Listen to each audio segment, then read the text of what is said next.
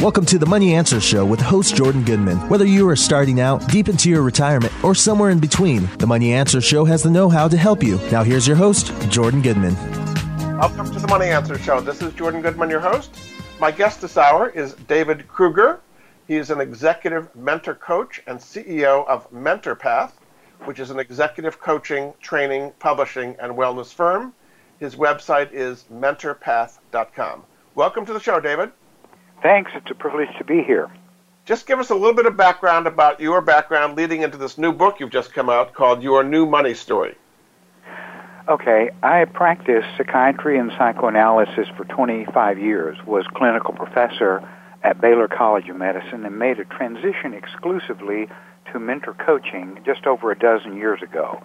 A little bit of what I do is Dean of Curriculum at Coach Training Alliance, but mostly I work with individuals all over the world because we work by telephone, and train my own new money story mentors as well.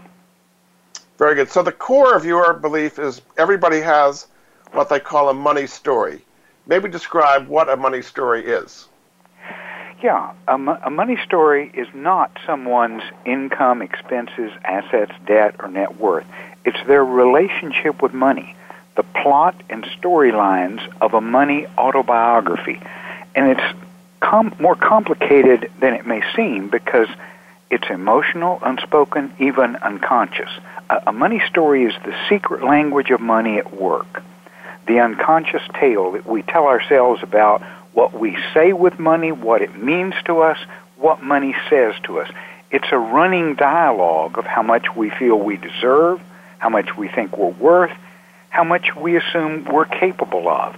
And about 90 to 95% of this story is unconscious. Our operating system is largely unconscious, as we know now from neuroscience, which is why it's helpful to know the algorithms, to know the components of that story that we're writing without even thinking about it. So when people grow up, they have a certain experience. It could be a positive experience. It could be a negative experience. How does that factor into the money story that they have if 90 to 95% of it is unconscious anyway?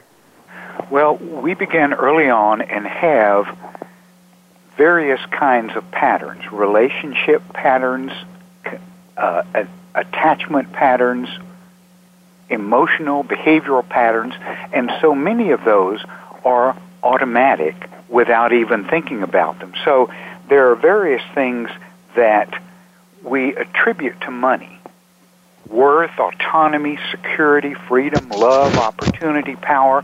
All of these things can be in that shadow story that's that 90 to 95% of our operating system. So here's an example of that. I want to generate more income and create wealth.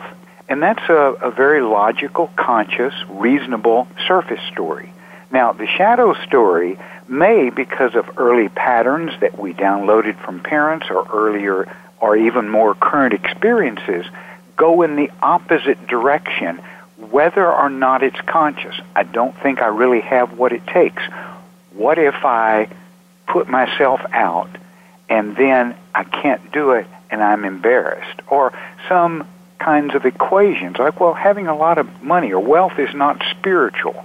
So many things can interfere, and the zinger is that so many of the ways that we attempt change are contrary to the way the mind and the brain work.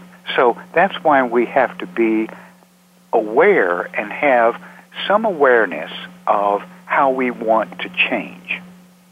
So some of it, what goes into your money story, is what's happening in your own family, but some of it is what's happening in society in general. For example, people who went through the Depression are very cautious and kind of penny pinchers, whereas the baby boomers that went through, for the most part, prosperity are bigger spenders. So is it a combination of what's happening in society and what's happening in your own parents and your own upbringing that gives you your money story? All of that and more, absolutely. The most fundamental understanding about our relationship with money then is not to necessarily know just more about financial and economic principles, but appreciating how our minds and brains affect our money behavior. The beliefs and decisions from the sources that you described and a whole lot of intermingling can determine money behavior or a money story that's not really about money per se at all. Money is sort of the portal to the immaterial and the intangible. So money, people think that money can solve their problems and make them happier. Is that basically true or not true? And how does that opinion affect the money decisions people make?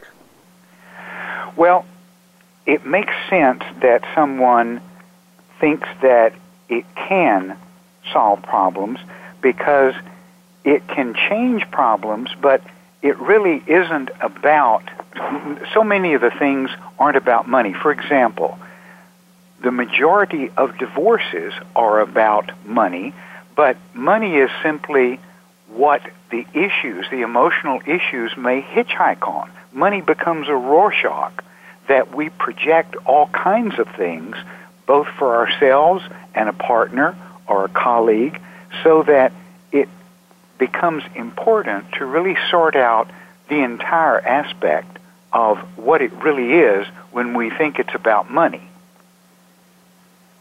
So there are some ways that people waste money quite foolishly. What are some of those ways, and what is the kind of psychic underpinning of why people waste money? Well, as you said, we do some goofy things with money. Intelligent people, for example, spend money they don't have. Sophisticated people scheme and get scammed. Rational people trade in leisure time for money to buy back some of what they just forfeited. Gifted people may not be able to figure out exactly how to exchange their talent for appropriate income. Otherwise balanced people may spend extravagantly or hoard compulsively. Reliable people can ignore financial matters until they snowball. People with integrity can write their own exceptions to rules about money. I'm in Houston, home of Enron, home of Sanford, and those are just two of many. Well, you lived through it then, so explain the psychic underpinning of what happened with Enron. I mean, it was a great story. I guess everybody wanted to believe it. The employees were getting all rich there, and then it all became a mirage. What are the psychic underpinnings of how Enron was able to get away with it? Well, one thing that happens, and this is something that I'm exploring and beginning to do research and writing on now, is how to handle extreme success. When someone has phenomenal success, they may lose the grounding that they have in the principles that brought them there, because it's a different matter to manage extreme success, such as wealth, such as fame, such as various accolades. I work with pro athletes and actors as well as executives who have phenomenal success. And once that happens, you enter a kind of zone where you believe you're invincible. Now, a very simple example of this. Let's get to something very simple that everyone could recognize. What we know now is that it's not the spending of money that creates the release of dopamine, the pleasure chemical, and the pleasure of the acquisition of an object.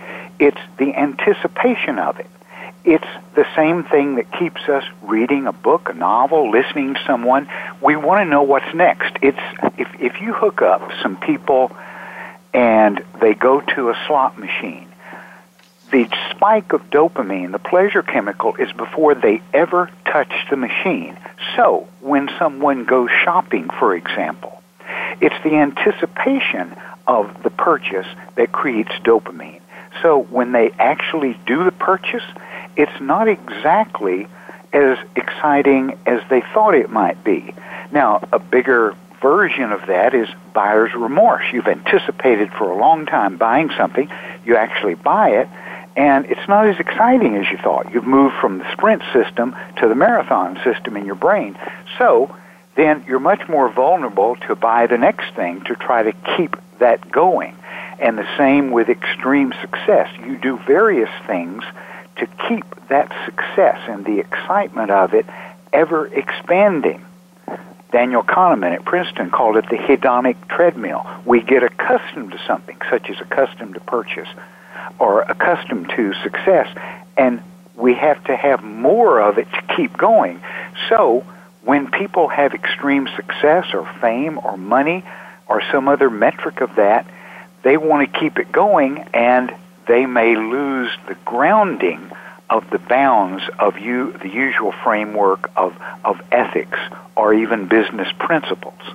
So that's kind of a wide variation of that, but that's an example of how it's important to know the mind and brain principles behind what we do so that we can know how to self-regulate and how to create stepwise goals and to know what enough is. One kind of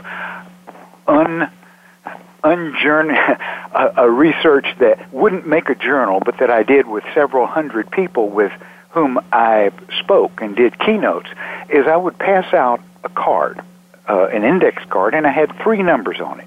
And I would ask them to put down one word or one figure answers and agree to treat it confidentially.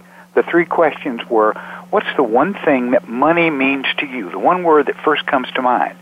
2, what is your current annual income? And 3, what would your current annual income need to be for you to feel happy, content, not to worry about money?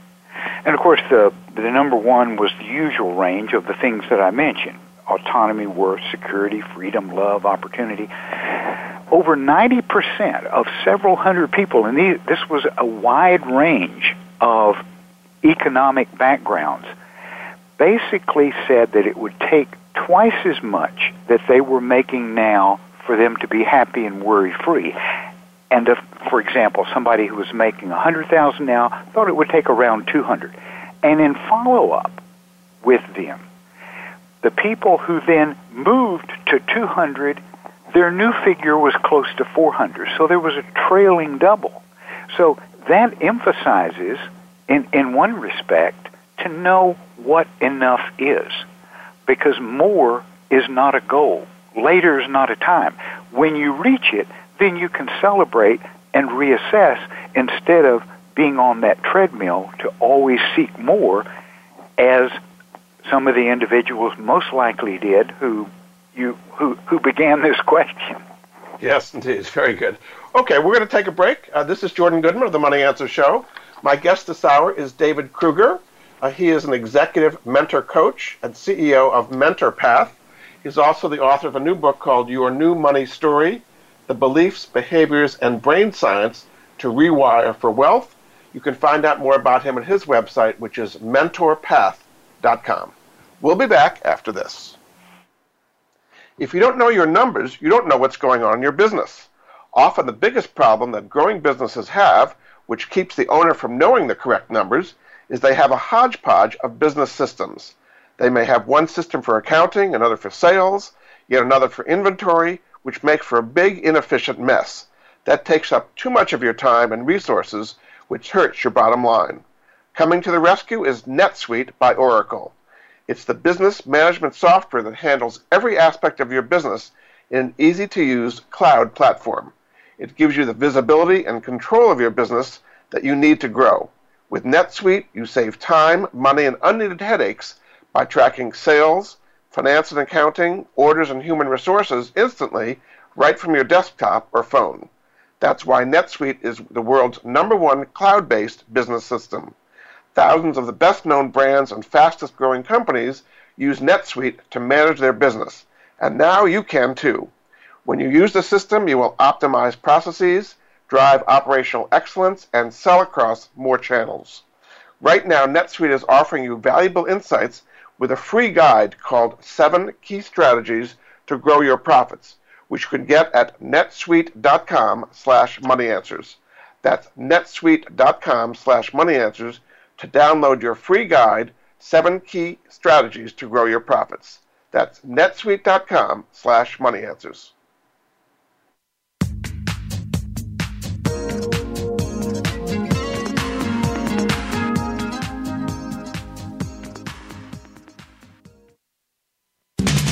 We're always talking business.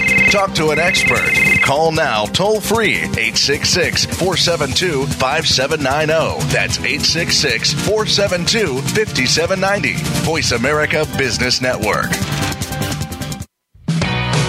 Many industries have been revolutionized by technology in the last decade. Books, music, TV, communications, and now it's happening to our money and the way we pay. Tune in to Breaking Banks with Brett King for a look at how technology and customer behavior will bring about more changes in banking in the next 10 years than in the last 200 years. Listen every Thursday at 3 p.m. Eastern Time, noon Pacific on Voice America Business Channel or on AM 1160 The Voice. You'll never look at your bank account the same again.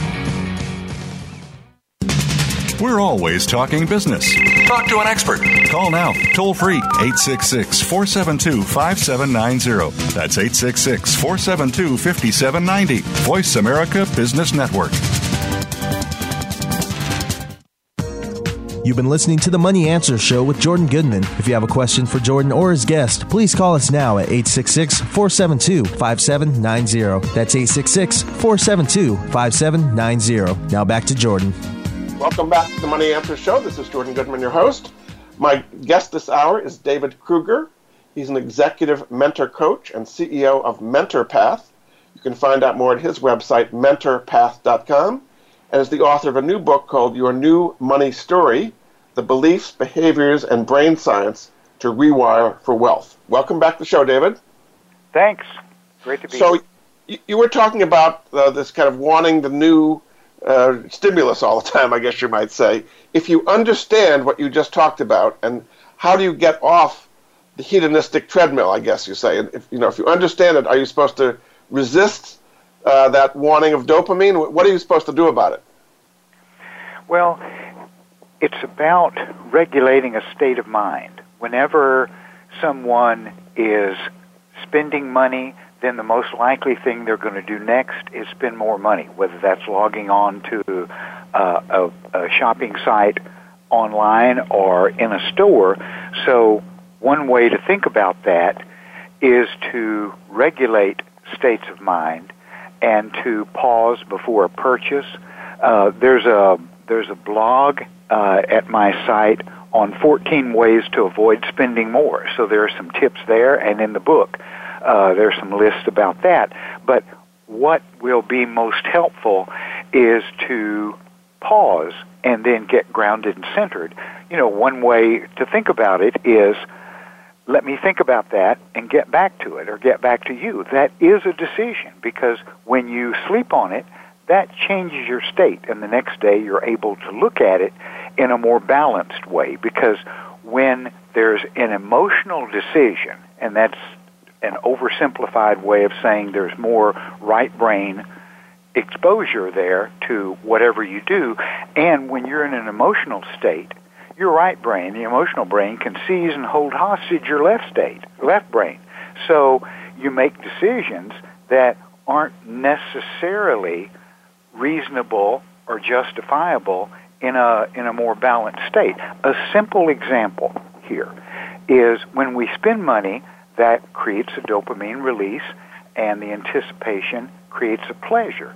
Now, credit card companies know this, and when people buy on a credit card, they spend 23% more than when they pay by cash or check, because it only activates the part of the brain that anticipates pleasure. The part of the brain that pays money, that gives up something we have, like an amputation, is a very different part of the brain. It's the pain center of the brain. So it also moves it to the abstract. And whenever we think about the abstract instead of the specific, it makes it more vague. Paying next month. Well, and then there's the optimism by, well, I'll have more next month, and I'll take care of it then. So there are a number of factors that come together that kind of help us to want to continue that state, and then we have to have an accountability for it. Another aspect of that is to look at our choices and question our ideas and probe our reasoning. Those three things. What choices are worth making? how much does each choice cost? Because whenever we spend $100 now, there are two things to think about. One is, if you put that in a retirement fund and invest it tax-free for 30 years, what would it be worth in 30 years? So you're spending for your future self. And there have been some recent studies that show that when we can envision our future self, we save 2 to 3 times as much for retirement. There have been some studies out of Stanford that show when we do age progression views of ourselves over time, we save more because that helps to envision a future self. Same with weight, with eating, with a whole number of things. But the opportunity cost, another variation in a here and now way, is, to put it very simply, if you spend $1 for an apple and you only have $1, you can't spend $1 for a pear. So the opportunity cost is you don't get a pear. So in a here and now way, if you have a finite number of dollars, then it makes it even more important to make a decision based on what you want and what opportunities you're giving up. If you don't have an internal bargaining of saying, well, I'm going to charge it or I'm going to put it off to next month to pay, if you really deal with it as a finite reality, then you make a choice on the basis of right now and the money that you have, not a future abstraction. So whatever meanings and significance we attribute to money, the one reality that money determines across all classes and all cultures and all kinds of emotional meaning, choices. Money is about choice. So the society today is so much. The society today, David, is so much about instant gratification, and advertising is about buying things now, not waiting 30 years to get the payoff. So how do you have people feel good or have an emotional high out of delaying gratification instead of buying things now that give them a high in the short term? Well, one way is to envision a future self and to have a tangible reality of what that will be if you actually do the calculation of what it will be at a time in the future. There are a lot of variables that you don't know about inflation, but it makes it tangible and real and specific. You know, another is to have a specific goal in the near future that you have a purpose for each pile of money that you have. If you have a goal of traveling to a specific destination next summer, then you have a way of saving and envisioning that because it creates a vision. Whenever we envision something, it creates the same change in our brain as actually seeing it. The brain doesn't know whether you've imagined it or whether it's coming through the optic nerve. So when you have a vision, you have a very tangible and specific goal so that you have a choice point, a decision that's now or next. And here's an important principle behind this. Whenever you want to change or to create a new habit or change a habit that you have, focus on the system rather than just the goal. The goal is future and abstract, but having it and having a system can create a map, because when you have a map, you know where you are, you know where you're going, you can measure progress along the way, stepwise, shrinking the change to what's the next best thing. And you can tell what's detour and what's distraction. So if you can only focus on one thing, within that system, it's what do I do next? And that may help at times with feeling overwhelmed and so many things or so many things. What's the next best thing? And then in one way of thinking about it, that's all we ever have to do in life is do the next best thing. It helps to have a plan and a strategy but that system can be immensely beneficial. You talk a lot in the book about how difficult it is for people to change their habits and so on. Why is it so difficult to change when the way they're changing to makes so much sense and what they're doing now does not make sense in many cases? Well, as we touched on before, the surface story of what we know and think logically, consciously, intellectually is only a small part of the brain, but that's not the part of the brain that we make decisions with. We know now from neuroeconomic research that we make emotional decisions at the midbrain up to 10 seconds before we actually are consciously aware of what those decisions are, so that we can have logical, conscious goals, but then emotionally can override that to decide and then make it make sense and really believe ourselves. So it's important to know the principles of what we're doing. And another way of looking at it, whenever we have a belief, an attachment pattern to someone or to money or to spending, any belief or any fact is an anatomical reality in our brains. And we don't just override a fact by presenting a better one. It doesn't overwrite that because it's an anatomical reality. It's a pathway in a neuronal network in our brain. Now, change can occur, but it can occur only from the inside as well as adaptation to the outside. So here's another way of saying that. If facts and information were enough, we'd all be thin, we'd eat mostly vegetables, we'd work out every day, we'd have a lot of money saved up for the future, and a lot of librarians would be billionaires. But it's not about just facts and information, because that's not what creates change for us.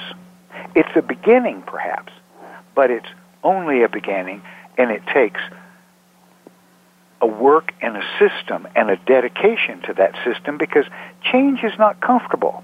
The beginning of any change, because we're disrupting the automatic flow in our brain. It's kind of like if you drive to work the same way every day, after a month or so, your brain rewires, because it does this from an evolutionary perspective, to rewire what we do repeatedly.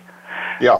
So then if one day, instead of listening to the audiobook, because we can, there's construction and we have to snake our way through a neighborhood. That's work. It takes energy. We can't pay attention. So there's a resistance to change because the brain wants to continue what has been hardwired, because that's been adaptive from an evolutionary standpoint. We expect what is hardwired. For example, It takes only 3 repetitions for the brain to expect what's next. If a stock goes up 2 quarters in a row, the third time, the brain expects it to go up again. So we have to look at and perhaps override that natural inclination, and any change is uncomfortable. Yes. If someone in changing, and I do this in mentor coaching with individuals and teach my coaches this, it's important to recognize this discomfort, not as a signal of, in an old system, anxiety equals danger, better head for cover, but this discomfort, this trepidation and uncertainty can be reframed as validation that you're moving ahead, a signpost of being in new territory. That's when you're sure you have a plan and you're enacting that plan. That's a reframing that can be self-validating ultimately. Very good. We're going to take another break. This is Jordan Goodman of the Money Answer Show. My guest this hour is David Krueger. He's an executive mentor coach and CEO of MentorPath. You can find out more about him and his work at mentorpath.com, and also about his new book, Your New Money Story, The Beliefs, Behaviors, and Brain Science to Rewire for Wealth. We'll be back after this. If you're still using one of the big wireless providers in 2019, have you asked yourself what you're really paying for? Between expensive retail stores, inflated prices, and hidden fees, you're being taken advantage of because they know you'll pay. Enter Mint Mobile. Mint Mobile provides the same premium network coverage you're used to, but at a fraction of the cost because everything is online. Mint Mobile saves on retail locations and overhead, then passes those savings directly on to you. I got Mint Mobile on my phone, and it provided a very clear signal wherever I go, and it saved me about $150 a month over what I was paying before. Mint Mobile makes it easy to cut your wireless bill down to just $15 a month. Every plan comes with unlimited nationwide talk and text. With Mint Mobile, stop paying for unlimited data you'll never use. Choose between plans with 3, 8, or 12 gigabytes of 4G LTE data. Use your own phone with any Mint Mobile plan and keep your same phone number along with your existing contacts. Ditch your old wireless bill and start saving with Mint Mobile. To get your new wireless plan for just $15 a month and get the plan shipped to your door for free, go to mintmobile.com/moneyanswers. That's mintmobile.com/moneyanswers. Cut your wireless bill to $15 a month at mintmobile.com/moneyanswers.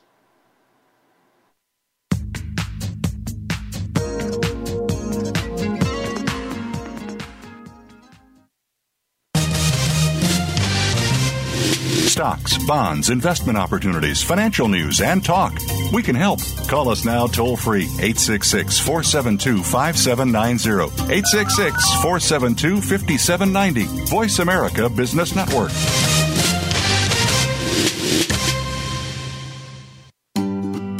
Do you or someone you love have a life insurance policy that's no longer needed or not affordable?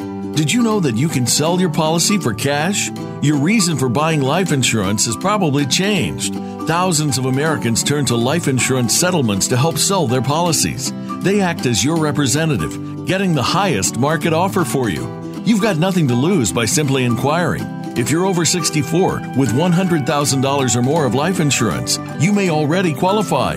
Call 877-485-6681 to get your free non-binding appraisal or visit fundinglife.com. Life Insurance Settlements. Discover the true value of your life insurance. 877-485-6681. Jordan Goodman is an affiliate. He recognizes quality solutions, forming relationships to help improve the lives of his listeners. Tune in to the Voice America Variety channel on the Voice America Talk Radio Network. Voice America Variety broadcasts a diverse array of topics, reaching a global community. Our experts come from all walks of life, and the topics they discuss are everything from current events, arts and entertainment, leadership, parenting, relationships, self-improvement, career advice, and a variety of other topics. Check us out today. You're sure to find something of interest. Voice America Variety. Talk on today's hot topics. You've been listening to the Money Answer Show with Jordan Goodman. If you have a question for Jordan or his guest, please call us now at 866-472-5790. That's 866-472-5790. Now back to Jordan. Welcome back to the Money Answer Show. This is Jordan Goodman, your host. My guest this hour is David Krueger. He's an executive mentor coach and CEO at MentorPath. You can find out more at his website, mentorpath.com, and also see his new book, Your New Money Story, The Beliefs, Behaviors, and Brain Science to Rewire for Wealth. Welcome back to the show, David. Great. It's good to be here. So let's bring this into the investing realm. So investing is loaded with emotions, both positive, and when the market's going up, people feel really euphoric, and negative and depressed when the market's going down. So how can you apply all of what you learned about the brain to help people become better investors and kind of get better control of their emotions and be more successful investors? Well, a beginning is to recognize that the brain has a mind of its own, and we are of two or more minds. Some examples. The prefrontal cortex says, well, let's think about the 12-month game plan and retirement savings, but our emotional midbrain says, well, let's have that second cognac and buy the 27-inch iMac. Each part struggles over the same dollar, and hopefully without tearing it. Another example, a company has increased profits 26 quarters in a row. This is a true story, with a projected earnings growth to 24 cents per share from 23 $0.11 for this reported quarter. They announce instead that they've only showing a profit of 22 cents, 1 cent less than before, 2 cents less than projected. They lost $1.5 billion in the next 5 minutes. Now, those kinds of emotional decisions don't reflect market valuation, but they do reflect how our brains work.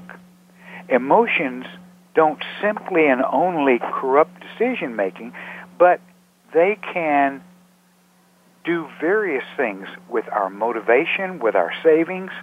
So it's important to have a plan, a game plan that you stick with that doesn't vary with the climate or the temperature of right now or even this season. So here's another example of that. And this is a true story. And your listeners will be onto this before I do the punchline. 433 people voted on a proposal. It failed.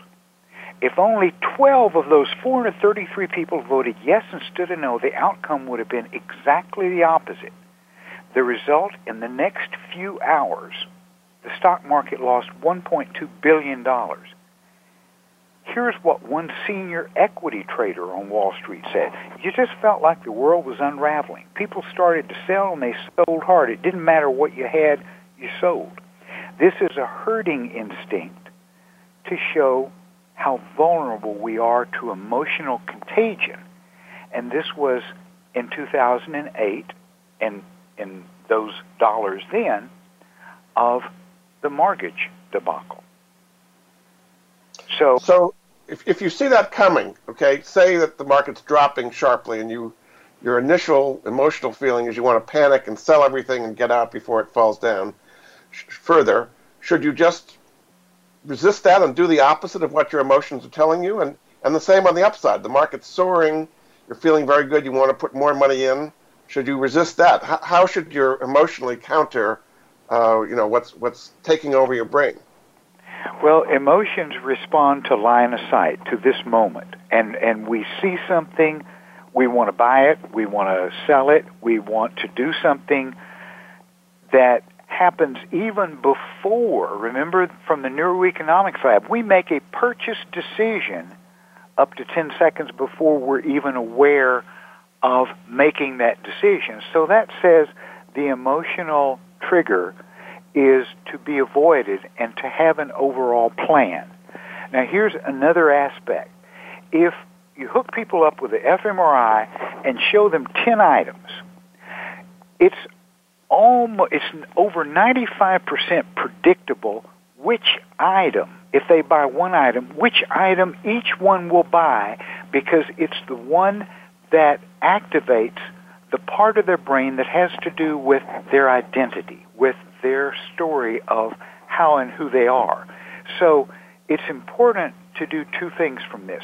One is to have an overall game plan that isn't affected by daily variations. It doesn't mean you don't take in new information and reassess things on a regular basis, but that may be, and I'm not an investment advisor, I do not give investment advice, I'm a mentor coach. So it may be important to do that with a trained professional who's really good at this, who makes quarterly, yearly, and much longer projections and decisions. And the other is to know that we are more likely to decide what we want based on our identity, and that may create one of a number of biases. And in the book, I list over 24 various biases of money mistakes and financial fallacies that are in 4 categories. Emotionally based biases, such as a nostalgia bias. We bet on $10 on who's going to win the Super Bowl, but we bet $500 on our alma mater winning the game, even though they have a losing season. That's a nostalgia bias. A behavioral bias, a spending justification. We decide we are going to spend, we want to spend, and we create a just cause to spend, something that makes it make sense, which is, as neuroscientists tell us, that's the job description of the prefrontal cortex, is to make sense of decisions we've already made at the midbrain on an emotional basis. So that says even more to have a plan, to involve another professional or professionals in this plan. Some people may do it by programs that look at algorithms, but financial professionals are keen to be aware of this kind of thing. The third kind of bias is cognitive bias, like an emotional equation. We give money an emotional meaning and an attribution so that sways or determines how we see it. Or even a social bias, like the collective tilt, the herd mentality or group momentum that can happen very quickly in the example you gave of, the sudden stock market change, the big drop or the big, and it's as important to manage emotions like we discussed just briefly with remarkable success. It's just as hard to manage emotions with extreme success as it is extreme failure. Extreme good news, like a stock jumping up or the market jumping up, and the bad news. And I see this very on a daily basis in working with investment professionals and sports professionals, that the last play, let me make it very simple with a pro athlete, the last play can affect this current play. Whether it was really good or really bad, both can get someone off center. So it's as important to get grounded and centered and regulate states of mind and manage emotions with extreme success as it is extreme bad news. A very simple approach to this, and it's a free webinar on the home page of Mentor Path, is Master States of Mind. There's a mini system about how to do that, and a download that the readers can listen to, see what you think, and it's, I think, something that may address this question in a more elaborate way than we have time for. Very good. That'll be very helpful. Okay, we're going to take a break. This is Jordan Goodman of the Money Answer Show. My guest this hour, David Krueger, is an executive mentor coach, CEO of Mentor Path. His new book is called Your New Money Story, The Beliefs, Behaviors, and Brain Science to Rewire for Wealth.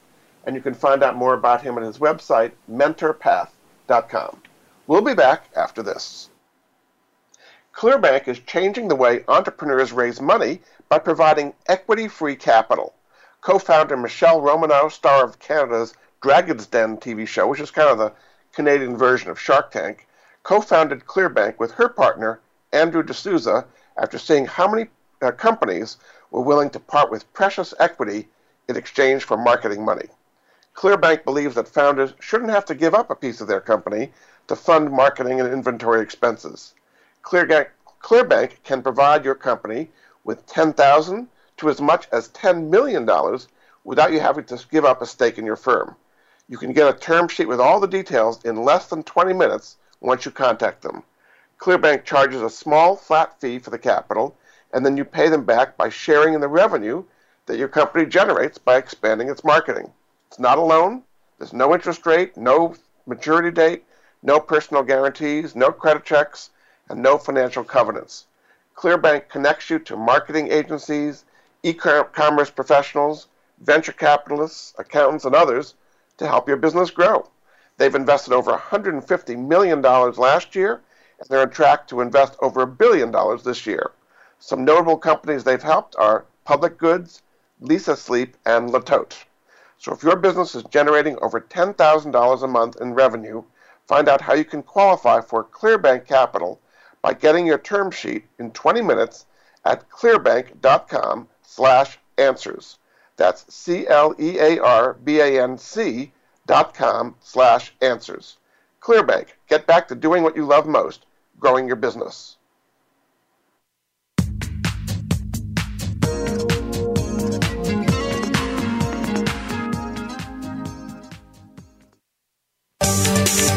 From the boardroom to you, Voice America Business Network. Are you a homeowner tired of making monthly mortgage payments with little progress towards paying down your principal? Does paying off your home in 5 to 7 years without making larger or more frequent payments sound appealing? Paying off your home in full in 5 to 7 years is really possible thanks to Truth and Equity's Mortgage Equity Optimization System, a money management approach that puts your money to work for you 24/7. If you own a home with some equity, have a decent credit score, and verifiable income, you owe it to yourself to learn more about Truth and Equity's program. There's no need to replace your mortgage or refinance in many cases. The system works for new home purchases as well as current mortgages. Your home is your largest investment. Own it outright in 5 to 7 years. Call Truth and Equity 888-262-5540 or visit truthandequity.com 888-262-5540. Jordan Goodman is an affiliate. He recognizes quality solutions, forming relationships to help improve the lives of his listeners. You've been listening to the Money Answer Show with Jordan Goodman. If you have a question for Jordan or his guest, please call us now at 866-472-5790. That's 866-472-5790. Now back to Jordan. Welcome back to the Money Answer Show. This is Jordan Goodman, your host. My guest this hour, David Krueger, is an executive mentor coach and CEO of MentorPath. His new book is called Your New Money Story, The Beliefs, Behaviors, and Brain Science to Rewire for Wealth. His website, mentorpath.com. Welcome back to the show, David. Thank you. So you talk in your book about what you call the roadmap system as a way of understanding and revising your money story. Maybe explain how that works a little bit. Okay, this is a way to understand each person's relationship to money, kind of a deconstructing the algorithms of what goes into it. Remember I said whenever you want to address change, you need a system. And this is a specific system to recognize the components of a story in order to address change. One is to recognize authorship, that you're writing your money story. It's not just happening to you. From every assumption and every choice about earning, spending, and saving. Second, and the roadmap is the acronym for the 7 steps. Second, to own your story. Accountability is a prerequisite to change. And we talked about the various choices and opportunity choices about money. Third, to assess the plot and the storylines. In other words, to recognize the behaviors, the hidden messages, and the language of mind and emotion that goes into your money story. Next, decide what to change, to make informed choices about what story components to keep, to let go, to change, or to enhance. And one simple way to think about it, if it works, do more of it. If it doesn't work, do something else. And fifth, to map changes. This is important to have goals and success strategies, because with the map, you can see what progress is, you can shrink the change to a stepwise progression, and with each step feel an effectiveness and mastery. And this is what keeps you going day by day. Next, to author new experience, to create the money story you want, whether that's changing something now or creating something different. And then the last step is so important, to program new identity. To say this a different way, the most powerful force of the human psyche is that we return to our identity, to how and who we feel we are, the bedrock of our sense of self.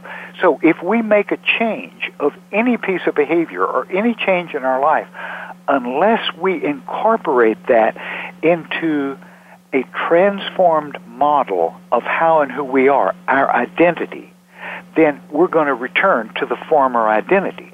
So with making changes, it's important to keep that a current version of your current money story about who you are now, how you're doing this as part of your authentic self, to incorporate the changes by this corresponding internal growth.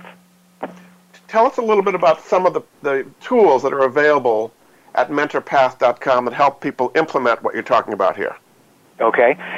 There are some tabs at top under the article section. There are some white papers that might be useful.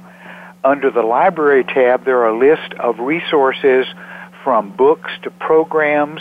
For example, one program is either audio or CD, Your New Money Story, and a corresponding workbook. It can be digital or it can be a hard copy sent from my fulfillment house. And this really looks at and is built around the roadmap system. The summary I just gave you is a beginning, and if that is enough, then you're in business. If something more, and the roadmap is the very central part of the book that just came out from Roman and Littlefield. The roadmap is detailed in stepwise overview and construction about how to do that for the reader in the New Money Story. So that's the simplest version of that, is to look at it, have it right in front of you, and to use it as a workbook. So tell people a little bit, if they wanted to work with you, what are you looking for to have a client be successful? And, when people come to you, how do you know if it's going to work? Well, as a mentor coach, I help practicing and performing professionals write the next chapter of their success story. So what I do is to discuss, for example, briefly with someone what their goals are, what they want to do, what's worked and not worked, and then if I make a recommendation for individual mentor coaching, then we will work, for example, on a weekly basis by telephone, and I will additionally supply resources, materials to supplement whatever would be most helpful in addition to our weekly discussions. But in the process and the content of what emerges in the discussion, we're able to strategize to look at a more effective experience. For example, when I work with financial professionals, some of that may include their relationship with money. Some of it may include simply strategies to engage with clients, to incorporate neuromarketing success principles, influence persuasion principles, as well as ways to incorporate appreciative inquiry and conversational intelligence in their exchange with people. Another example is I work with organizations to help them develop an internal mentoring program. So much of what we do is about emotional and social intelligence, about conversational intelligence, about how to further the stories of the individuals and the entity, the corporation, the department, whatever that they're doing. Yeah. So it's about enhancing their effectiveness using the mind and brain sciences. In about 2 minutes we have left, why don't you kind of summarize what a difference it'll make in people's lives if they take control of their money story instead of what's happening to a lot of people where it's kind of happening to them? Well, it changes the point of reference from an external one to have whatever happens determined by someone else, by a former set of experiences like the attachment and behavioral and emotional patterns, or the markets and what's happening there, to each individual is the protagonist of his or her story. Whatever you experience, you either create or accept. And to say that in a slightly different way, whatever you think and feel and experience is what you create each moment. So this is about understanding the principles of the mind and brain sciences to more successfully create a new story or to evolve and change aspects of a present story. Fantastic. Well, this will really help people take control of their lives in a new way. Thank you so much. My guest this hour. The antithesis of control is mastery. Absolutely. My guest this hour has been David Krueger. He's an executive mentor coach and CEO of MentorPath. You can see more about him at his website, mentorpath.com, and also find out about his new book, Your New Money Story, The Beliefs, Behaviors, and Brain Science to Rewire for Wealth. Thanks so much for being a great guest on the Money Answer Show, David. It was a total privilege to be here. Thanks so much. We'll be back next week with another edition of the Money Answer Show. Goodbye for now. Thank you for joining Jordan Goodman and the Money Answer Show. If you have a question for Jordan, please visit his website at www.moneyanswers.com. And be sure to tune in every Monday at 12 p.m. Pacific Standard Time right here on Voice America Business. See you next week.